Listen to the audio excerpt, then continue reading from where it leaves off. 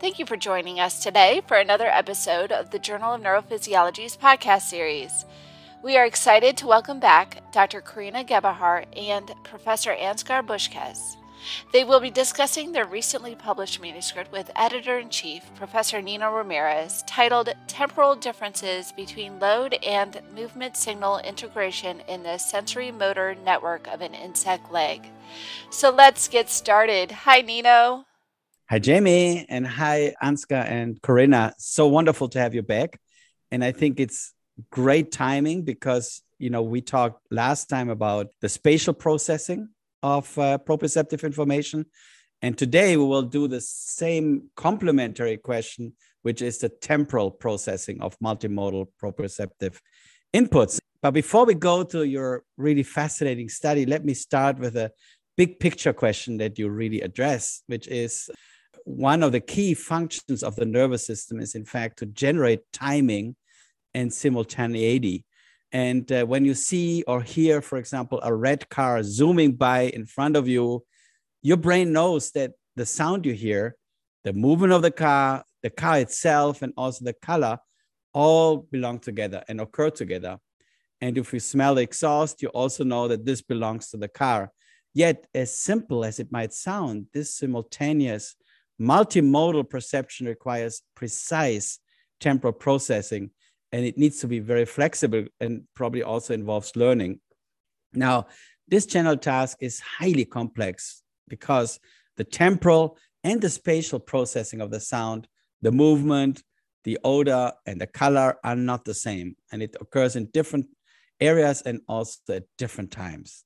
Yet, we take this complex task of the brain for granted and are not even aware that timing had to be created by the brain. And to study this in humans, and as you can imagine, any vertebrate brain is very difficult since different brain areas are involved, distributed, and coordinated and created to generate this perceived simultaneity. Now, this question we're talking about is sometimes referred to as the binding problem.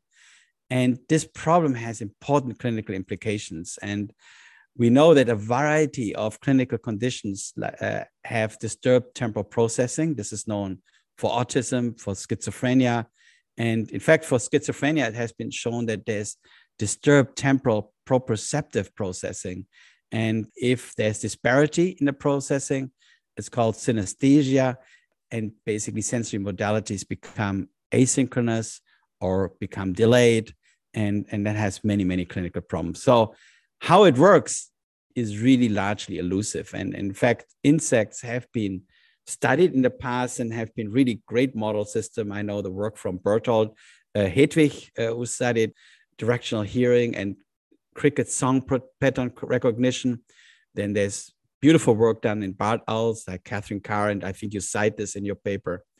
Now, you study this now in proprioception, in the context of proprioception insects, which of course is highly elegant because you can address this fundamental question because you have different types of proprioceptors with different types of information that has to be coordinated in order to generate that locomotion. And then these animals have not only 4 legs, they have 6 legs, and they have to avoid that they fall from a tree. So I think it's a really fascinating question. And now what surprised me when I read your study is that you find temporal disparity. And why don't you start by telling us what you found with respect to movement and load information? First of all, thanks for having us again. It's great discussing these things with you. So in this paper, the main message I would say is that we find that load and movement signals are not synchronized by the network, but actually that there's a consistent temporal, we call it temporal offset. So there's a delay of load signals relative to movement feedback that persists throughout the network. So from the sensory inputs to the premotor network into the motor output, actually also into muscle force development. And yeah, we were just as surprised as you were when we found this. So we were expecting some differences, but not consistently across different types of company-formed sensilla, so the load sensors, and also so consistent delays throughout the entire network. That was as surprising to us as to you. Yeah, Nino, if I may add, you did invertebrate research earlier on, and And we both recall the studies on the locus from the 80s by the beautiful studies by Hustad, Bräunig-Pflüger, and Hustad essentially showing all the all the different sense organs on the leg projecting to the central nervous system, and essentially then also coming up with the idea that the location of a sense organ on the leg, on the exoskeleton, on the leg of the insect, may mean that essentially the information that comes from sense organs closer to the body is faster as the one further away. And that's a bit like it had been developed to a dogma in a sense. And that was surprising to us in the next step, because the fact that tibial campaniform sensilla are late, that you may say, okay, that's fine because the axon diameter is smaller and so forth and blah, blah, and it's non-myelinated. But the fact that load sensors at the level of the movement sensor, at the same sort of distance to the central nervous system, also has that delay, actually does not exclude that there may be faster ones, but it takes away the generality of our earlier thinking that what's closer to the body will have an advantage and not an offset, as Corinna nicely termed it. That also goes into the direction of the binding problem you mentioned earlier, because, I mean, there might be different, or there are probably different solutions to that problem in different systems or different areas of the nervous system. But in our case, it raises the question of whether the network even needs to be synchronous, or whether this delay is kind of like the whole point of this might be that there's a delay of load relative to movement feedback, because it could be avoided. So you could, like with physiological means, increase the speed of the signal to have them arrive at the same time or pass the network at the same time. So it might be that this is actually how the network solves the binding problem for itself. Yeah, I think, Corinna, that's really an important point. And Ansgar, also the point with this Bräunig, Pflüger, and Hustad paper, I still remember it. It's the classic. But I also agree that this has been done on purpose. So it's not just like, failure to synchronize, because they have to coordinate. It's still a hugely complex task, because you have different receptors on different parts of the leg and different distances. So it's highly complex still. Yeah, because actually when Corinna and me were talking about things that are important also in looking for the consequences of our finding, we need to take into account, though, that when you think about force and how the sensory signal about force in the campaniform sensilla develops, then it's important to note that essentially when you have a leg hanging in the air, that's a completely different story to have a leg on the ground where a force is building up and the movement comes later, only when the force is big enough to move the leg or the animal. So I think what this offset, the existence of the offset, means for a leg free in the air, which is what one can call a non-resisted leg, there it has a strong a big meaning, because essentially movements or activation of muscles that immediately lead to movements because of the light weight of the leg will essentially mean that the movement feedback comes in with this offset positively towards force. But when you are on the ground, the story may be different. And we may come back to this when you, the nice question in the end saying, what's next? Yes. Maybe. What do you want to add? Yeah. Want to add something. So I think one important point is also that in our paper, which is we give stimuli to the leg that doesn't perceive at that moment before we stimulate any sensory input. I mean, apart from the resting, whatever is there, where we're not doing anything. But I think the situation when the leg is on the ground is also that in the first moment of touching the ground, the force builds up, but then there's a continuous change of both movement and load feedback to the system. So it's not it's not always a situation of going from no input to starting the input and having there the shift of when this input hits the system, but also this continuously changing feedback from the two types of sensors is also shifted in time relative to each other. So even when the leg would be moving on the ground or forces would change, movement feedback would change. This is always, apparently, if it's consistent also in the walking leg, which we haven't tested yet, but then it would also mean that the entire transient signals, they would also be offset from each other.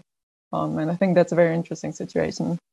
Yeah, and Corinna, I think maybe also for the reader, we have to emphasize that you studied this really in a standing animal. And so now, of course, the situation comes very complicated if you have these reflex reversals and during walking.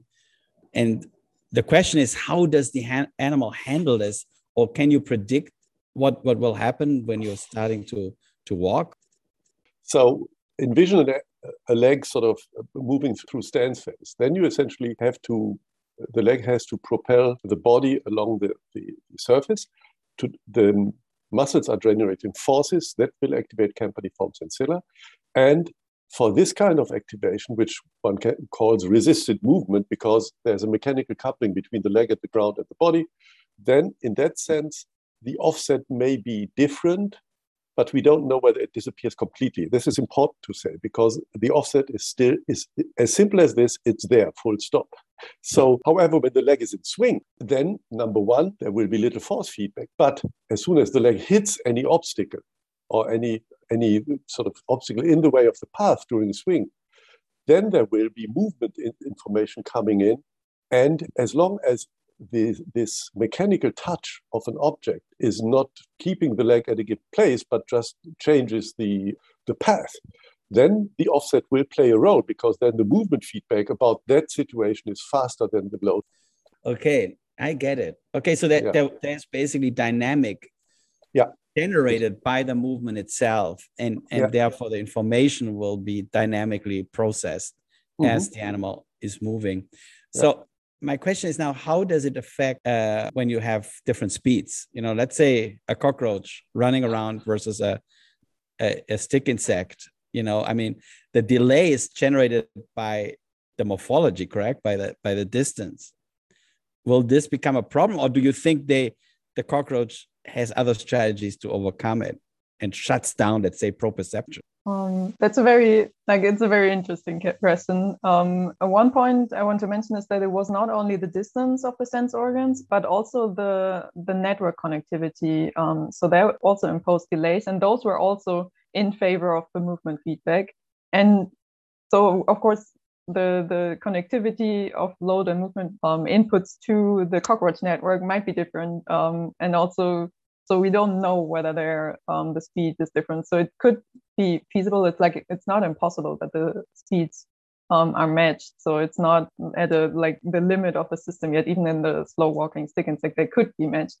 So if I would have to guess, I would think that there are probably also differences, because with the slow walking stick insect, even there, maybe one can turn the question around, like the stick insect is so slow, there should be enough time to synchronize signals. So that rather in the cockroach, I might expect that there's some asynchronous signals, because everything's moving so fast and there's little time to overcome. But in the stick insect, you could even delay the movement signals so that they arrive in time with a slower load signals or something like that. So wild guessing, but I would expect something like that in the cockroach, but we don't know. But it's a very interesting question. Someone to do it. Yeah, I think it becomes also interesting if you think about this finding as a fundamental concept, which as a concept is novel. Like everybody thinks, hey, you have to synchronize, yet you find it doesn't synchronize. And you find that it is actually behaviorally meaningful, because, the load information and the movement information doesn't have to be together to make sense. So I think conceptually it's surprising, but it could be fundamental, and I think that's why we should really look it further. So Ansgar. Yeah, and I think you're getting right at the challenge that we are facing with these findings, because when you think about motor control, and as me, we often tend to take the sensory feedback, which can support the overall activity, initiated or regulated. We always take the different kinds of sensory feedback that come from some spatial close by location on the animal. We take, even if these are different sensors, we take their information mostly as granted to be on time and all at the same time coming in. What essentially our finding shows is, and that goes even beyond, is this offset that Corinna has described between movement and force, that will extend between force sense organs along the leg, and even between force sense organs close to the animal, as they might do for movement. So essentially what we are opening up, it's a bit like a portfolio of of offsets that were not included in the thinking about feedback control of movements, because there we always thought when a phase of a movement is started, the regulating sensory feedback will be okay or sort of proper. And I think that leads to this question of robotics, because I mean, you build robotics and the robots need to have sensory feedback. And I think we all assume that it's temporally generated in time or in the same time, but maybe it doesn't have to. And I think, what are the implications now for robotics with your findings? And also vice versa. Can you use robotics to test your hypothesis, like where you can now play with the delay of load versus movement signals experimentally? Maybe I can start on the second part of the question, and then Ansgar can do the hard part. So I think the question of what robotics can do for this question is, I mean, that's like the perfect thing to test in a robot, at least to my like naive robotics view, like shift the temporal aspects of signals and see what happens if you have a more or less naturalistic robot leg, for example, and you shift the movement feedback in time relative to the load feedback, see what happens if then you kind of postpone the load feedback a bit, whether that improves things or whether there different things happen, or how this affects something like the force generation of not in the case of the robot, the muscles, but the actuators. And so I think for this, if you want to play around a bit with this, I think the robotics could be a good way to go and test different ideas of whether it's necessary to have this delay or whether it's just some artifact we're describing here. Yeah. I know that you collaborate with Sasha Zill, correct? And they have that robot. Did they actually test this, or No. basically did they just assume, like we all did, that there's no disparity? At the moment, as far as I know, it's not built in this Drosophil bot that he's working on together with Nick Jaczynski and colleagues. And I think you can test it on a robot. That's all good and fine. But given that the findings also have relevance for the actively moving animal or walking animal, what it means that we may reconsider the thinking about induction of phases and keeping phase, and that may bring us back to old discussions on sort of essentially, this from the 80s almost, like what's the role essentially of sensory feedback in inducing a specific phase switch or to keep it. So it may all be fine in the end, but I think one needs to take into account that the natural system may have different dynamic properties with respect to the specific phase of the locomotor cycle that the sensory information can be used. Ansgar, there was another part that I find kind of astonishing here, because let's say when you look at the wing beat of a locust flight, where the tegula is supposed to trigger the wing elevation or something like this. So there you have a very specific connectivity. Okay, so basically the tegula activates your 566 that then causes part of your elevation. Now, in this case, what I found really dramatic and cool that you find it's actually the same non-spiking interneurons that process these different information that arrive in different times. So you don't have a separation in the connectivity, correct? Yeah. And we do have, sorry. Go ahead. So go ahead, what we do have, and that's one point that would be interesting to kind of go into in the future, is that we have different functional connectivity. So of course, the actual connectivity in the system doesn't change. That's how it's built or whatever grown. But what we find is that in different sensory contexts, so depending on where the load hits or which load sensors are activated, and which type of movement stimulus we give, different types of non-spikers are, so to say, the first in line to receive this input. And we're currently still working on the interconnectivity between the non-spikers, but it seems to be that there are quite some connections between them. And that could indicate that depending on where in this distributed network the sensory input comes in, it will then pass through different non-spikers in a different order than when it would come in from another sensory source, like another load sensor. So that could, using the same network and in principle having one distributed network processing all these inputs, it could mean that depending on where this input then comes in, it will pass through different so to say, computations in different orders, and that could change the output of the system. So I think that's a very, like for me, it's a very cool thing to explore. I hope we'll get there at some point, because I think this non-spiking network as it is, it must make sense somehow of these different inputs, even if they are all distributed into it. And I think that the order of computations, or whether like the function connectivity, how this matters, that's a very interesting point.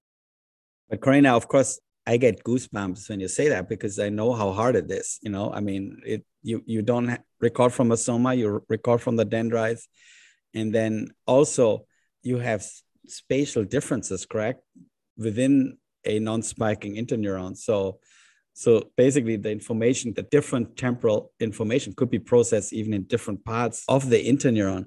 I mean, I don't want to speculate, but I mean, do you think optical imaging could help you there? Because I find it really hard to think that you want to tackle this with electrophysiology alone. I mean, I hope Ansgar won't suggest to put more than 2 electrodes into the system, because then at some point it will there's only so much space, even in a very large stick insect. But I think the optical imaging, especially of different like branches, or at least the major branches of a non-spiker, that would give us so much information about how like a single non-spiker already is a computational unit or several computational units in itself. And I think that would be a great way to actually see more about this system. And I think it's not impossible that this will at some point work in the stick insect as well. But then also, I mean, the more and more people are working on the Drosophila, and the Drosophila, you have much smaller sizes, and so I think that G-camp or voltage changes could become, the answer where you will actually address this really important question. So one more thing. Also, Ansgar, you want to say something, but maybe also address the differential processing of inhibitory and excitatory information. I think you also looked at that, and I think it will be interesting to see. So I think exactly the question you are posing, Nino, is because when you know sort of what we know about, and Corina touched upon that, on the processing of this layer of premotor interneurons, the idea is actually that they more or less, because of the non-spiking and the sort of rather compact appearing shape, they may be homogeneously driven by synaptic inputs, but there's also contradictory results. And you recall the work by Gilleron on locus non-spikers, showing that essentially there's evidence for the one branch not knowing what the other does because of a current sink that links them. Okay, but I think you are posed exactly the right question. Number one is optical imaging will do essentially allow us to study this, and to do that sort of professionally on large scale sort of populations of neurons. Drosophila will be actually the place to go. Also with one important question that Corina had, that finding or evidence that Corina collected in the study, and this is that essentially the question is sort of when we do have a premotor network of non-spiking interneurons, it's apparently the case that these are not on one level, but that they're essentially subgroups, which are, if one talks about latency or processing time, which are closer or further away from the output, which is the motor. And that would mean that it would be highly interesting to know sort of what the portfolio of sensory input to a single given, and I know this is damn hard work, but to a single given premotor interneuron that is, for example, supporting stance phase motor output is as a complete picture. And EM data on Drosophila may give rise to that if we know for the right neurons to check, for example, like combining sort of light microscopy and EM data. So you are completely right. The questions which are coming up from this study, you cannot just go on with doing single electrodes, putting them into one neuron, even though it's difficult. Yeah, of course, Ansgar, as long as you attract graduate students like Corina, I mean, you're in safe rhyme. So, Corina, you wanted to say something. Sorry. I think... Yeah, just a quick addition. So what Ansgar mentioned with the different layers of the non-spikers, there was a hot topic that we discussed quite a lot in our meetings. And he always wanted me to check whether I can find, once we found that it's not like one layer, whether I could sort them into different layers. Also for the publication, we thought it would be nice to have like a schematic figure showing the different layers. And I tried on really large paper, and like my office looked like a mess, and it didn't work because the only thing that we could actually divide them into, or the only context we could divide them into, was when we looked at the different functional connectivities. So the different sensory contexts, then you can divide them actually into layers, but they're all mixed up again in the next sensory context. So that's how, or why I kind of started thinking about this as a like one large, like you roll the sensory input into one kind of pot, and where the non-sparkers or the premotor network is distributed in. And then it's not one layer or several layers, but really an interconnected network where you can't really, if you want to like on paper draw layers, you can't really do it. At least we haven't found the context yet where they sort themselves into layers that are really consistent across different types of input. Yeah, Corinna, and I think it's another maybe part of a preconceived idea that you have different layers and hierarchies within this processing network, but maybe you don't. I mean, if you think about the brainstem and the reticular formation, you know, maybe this is because we're like cortex-centric people that have all these layers that we think like this, but maybe it's not like this. So, Ansgar, absolutely. Sorry. And I think what you are touching upon, Nino, is actually one of what I presently consider as challenging dogmas, but not challenging the dogma, but challenging dogma on how we think about even what we consider rather simple networks. And this may be driven by history of findings in invertebrates, and probably the same line you can do in vertebrates, because you start out with simple sensorimotor connections by finding direct connections from sense organs to motor neurons. The next step was to say, oh, how is the sign inverted?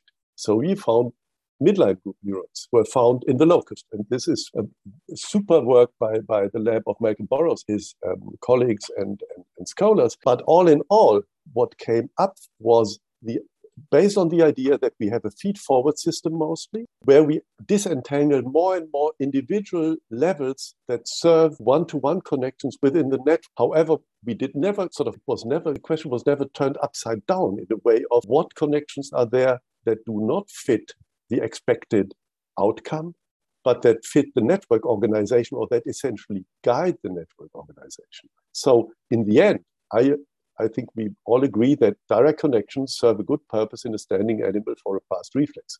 That's it. But as soon as you have to process multimodal information, then we are back to Corinna's findings from a previous study, that essentially then this simple idea of what I see and what do I need for it will not come together as a biological solution anymore. Yeah. You know, Ansgar, we had yesterday another podcast, and I really refer also the listener to this podcast, where we talked about understanding and explanation in neuroscience.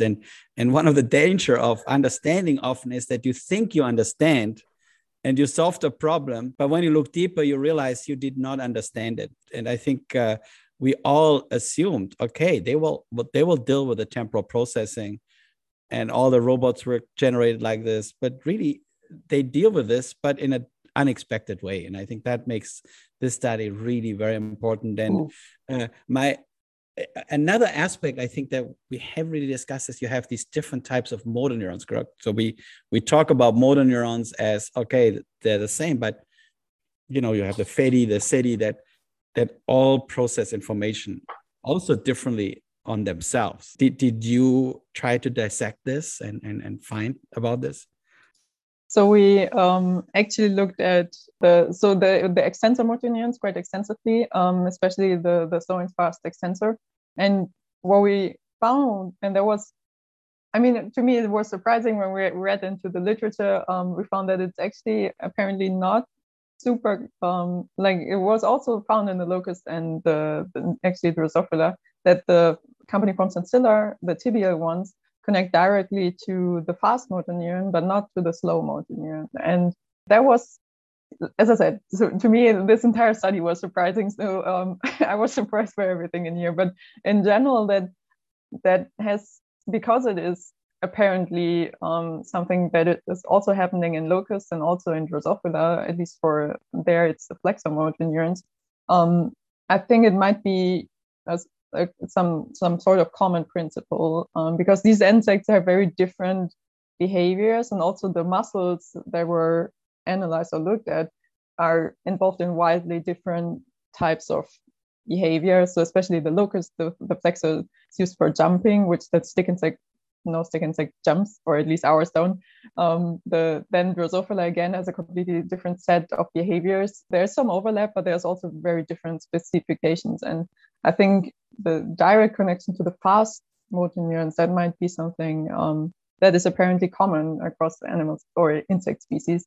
And so that was a very interesting finding. Yeah, I mean, this is also now, of course, leading to the question of what if we go to vertebrates and start really dissecting the timing between loading versus movement signals, and has this been done, and what would you expect? Surprises too? I looked around. I didn't see any study like this on that. I don't think so. Actually, I don't think there is a study on looking at the same time that what you would have to do is sort of study 1B afferent activity to force changes together with a muscle spindle of the same muscle. And I'm not aware of that dissection being already done.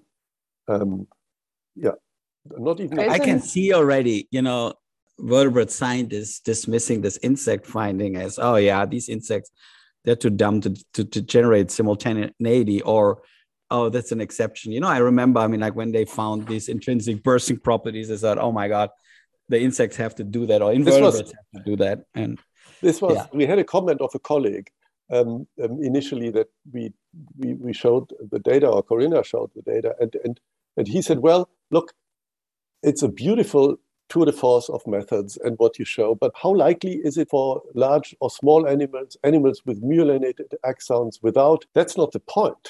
That's exactly not the point, because it may not matter whether it's 10 milliseconds or 2 milliseconds or 20 milliseconds. The fact is that the synchronicity is maybe an obsolete idea. So you see what I mean?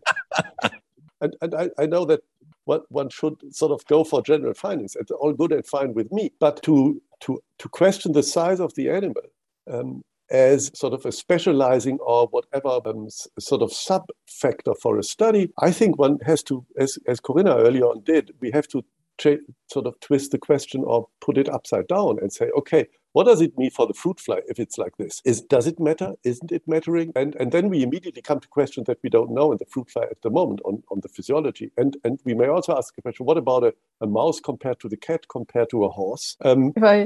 May I interrupt at that point? Yeah. So one thing, so that I don't forget, I think that Drosophila would be, like, if I could make a wish, someone should do this in Drosophila, because it's widely complicated, but because in Drosophila it's so small and so compact that you could do things more or less immediately. You don't need significant delays in there. The system is so small, everything could be more or less instantly. So if we find these differences also in Drosophila, then that for me is the perfect point proving that this is something really relevant for the system, because in Drosophila it's compact enough to be synchronous.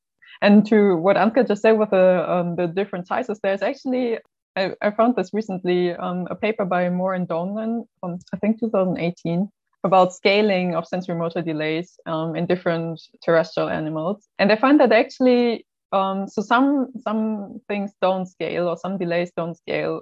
They remain the same whether you look at, I think they compare the shrew and the elephant. But they are actually the conduction delays across nerves, and those scale with the animal. I think that's a good, it doesn't show the difference between load and movement, but it does imply that there are some things that even in vertebrates or even in mammals, where you have this, compared to insects, super fast transmission of signals, that even there, the distance or the size and the conduction velocity does matter. And that maybe it's even important for vertebrates, even though it's, of course, we know, in vertebrates, that because you have the cerebellum, you have the different areas of the brain that you are actually producing in your leg a prediction of what the movement will be and what the movement is at this current time. So, there's a lot of knowledge about how you actually encode the future versus, the present, and you have these efferent copies, etc., and efferent copies. So I think there's a lot of processing going on in different areas, and I think you have also the situation where the motor cortex actually, they call it these pyramidal neurons motor neurons, even though they're really not motor neurons. But there's a lot of this information done. But I think this disparity that you find at the level of your spinal cord, the ventral cord, is still surprising. And to see whether you have something like this, also the invertebrates would be really interesting and something for the follow-up. Now, to what extent do you think the exoskeleton plays also a role? Because in a way, isn't it also like a high pass filter or something where slow versus fast will be buffered, or you think that plays no role?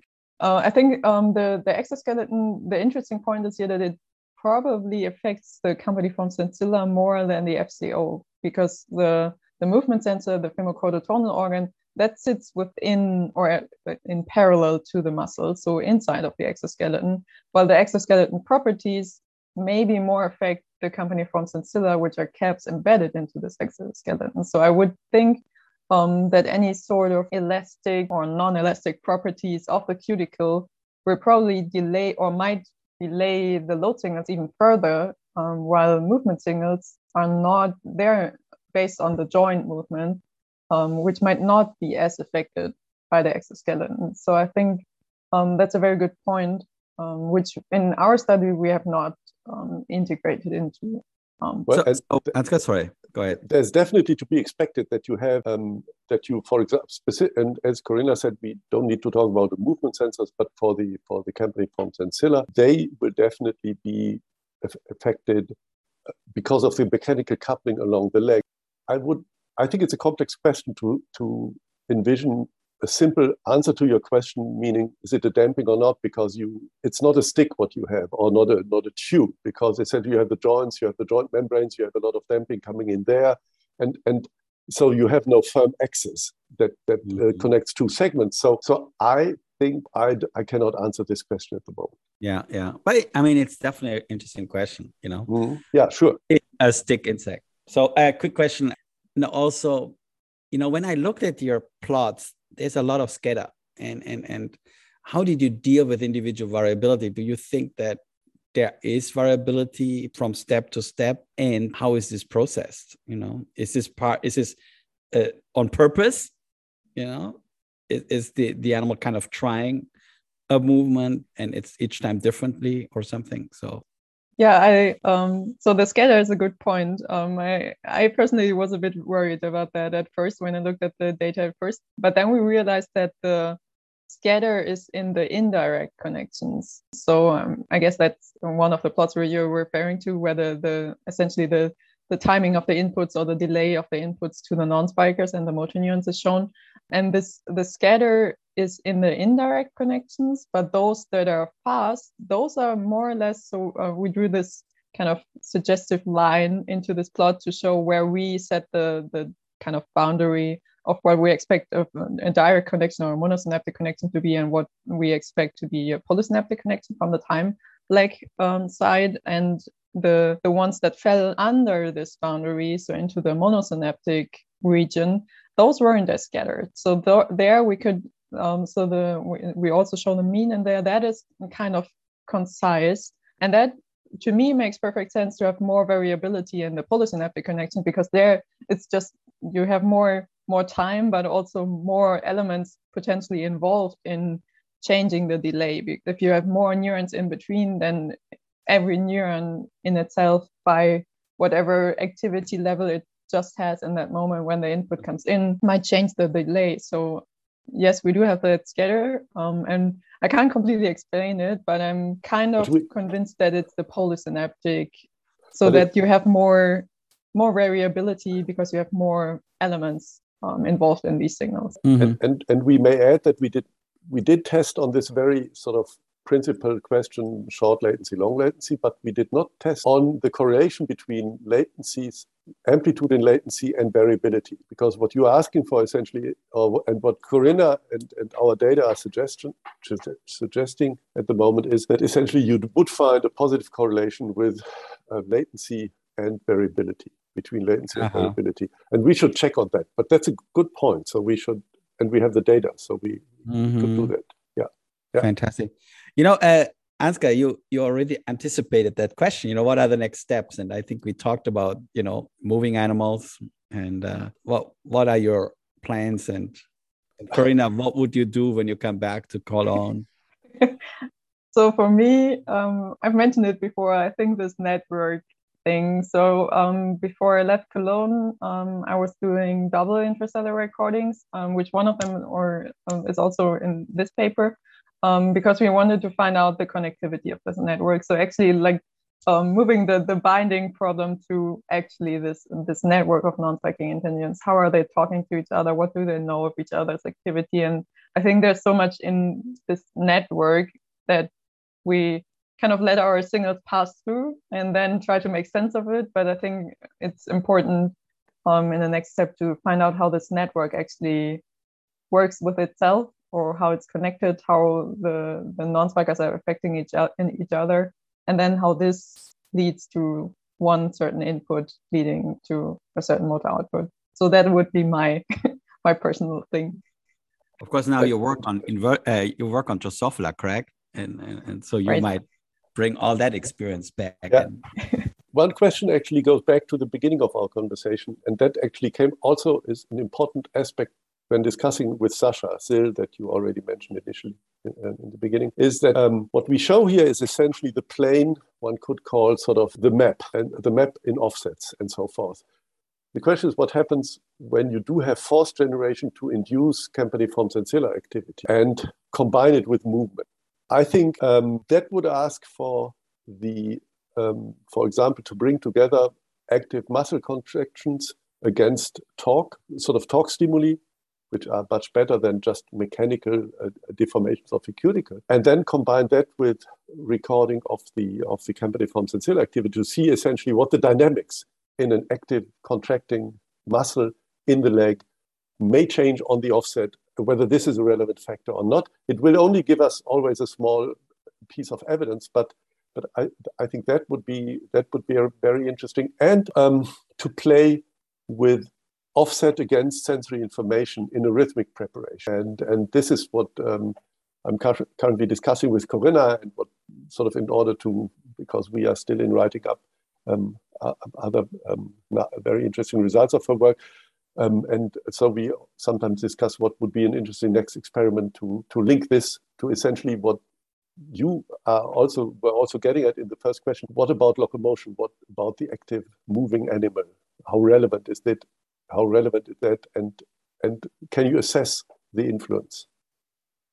Yeah, and whether like you have something like gate switches where like at faster speed you just don't care about this temporal processing and This is actually one thing which I think we touched upon it at some other time, is that there's still no good solution to the fact that what's different from slow locomotion to fast locomotion. Is it also we know that the evidence suggests that sensory feedback is not as relevant in fast locomotion, that this way much more predictive, and this is also nicely fitting with biomechanical ideas and dynamics. And is it different in slow?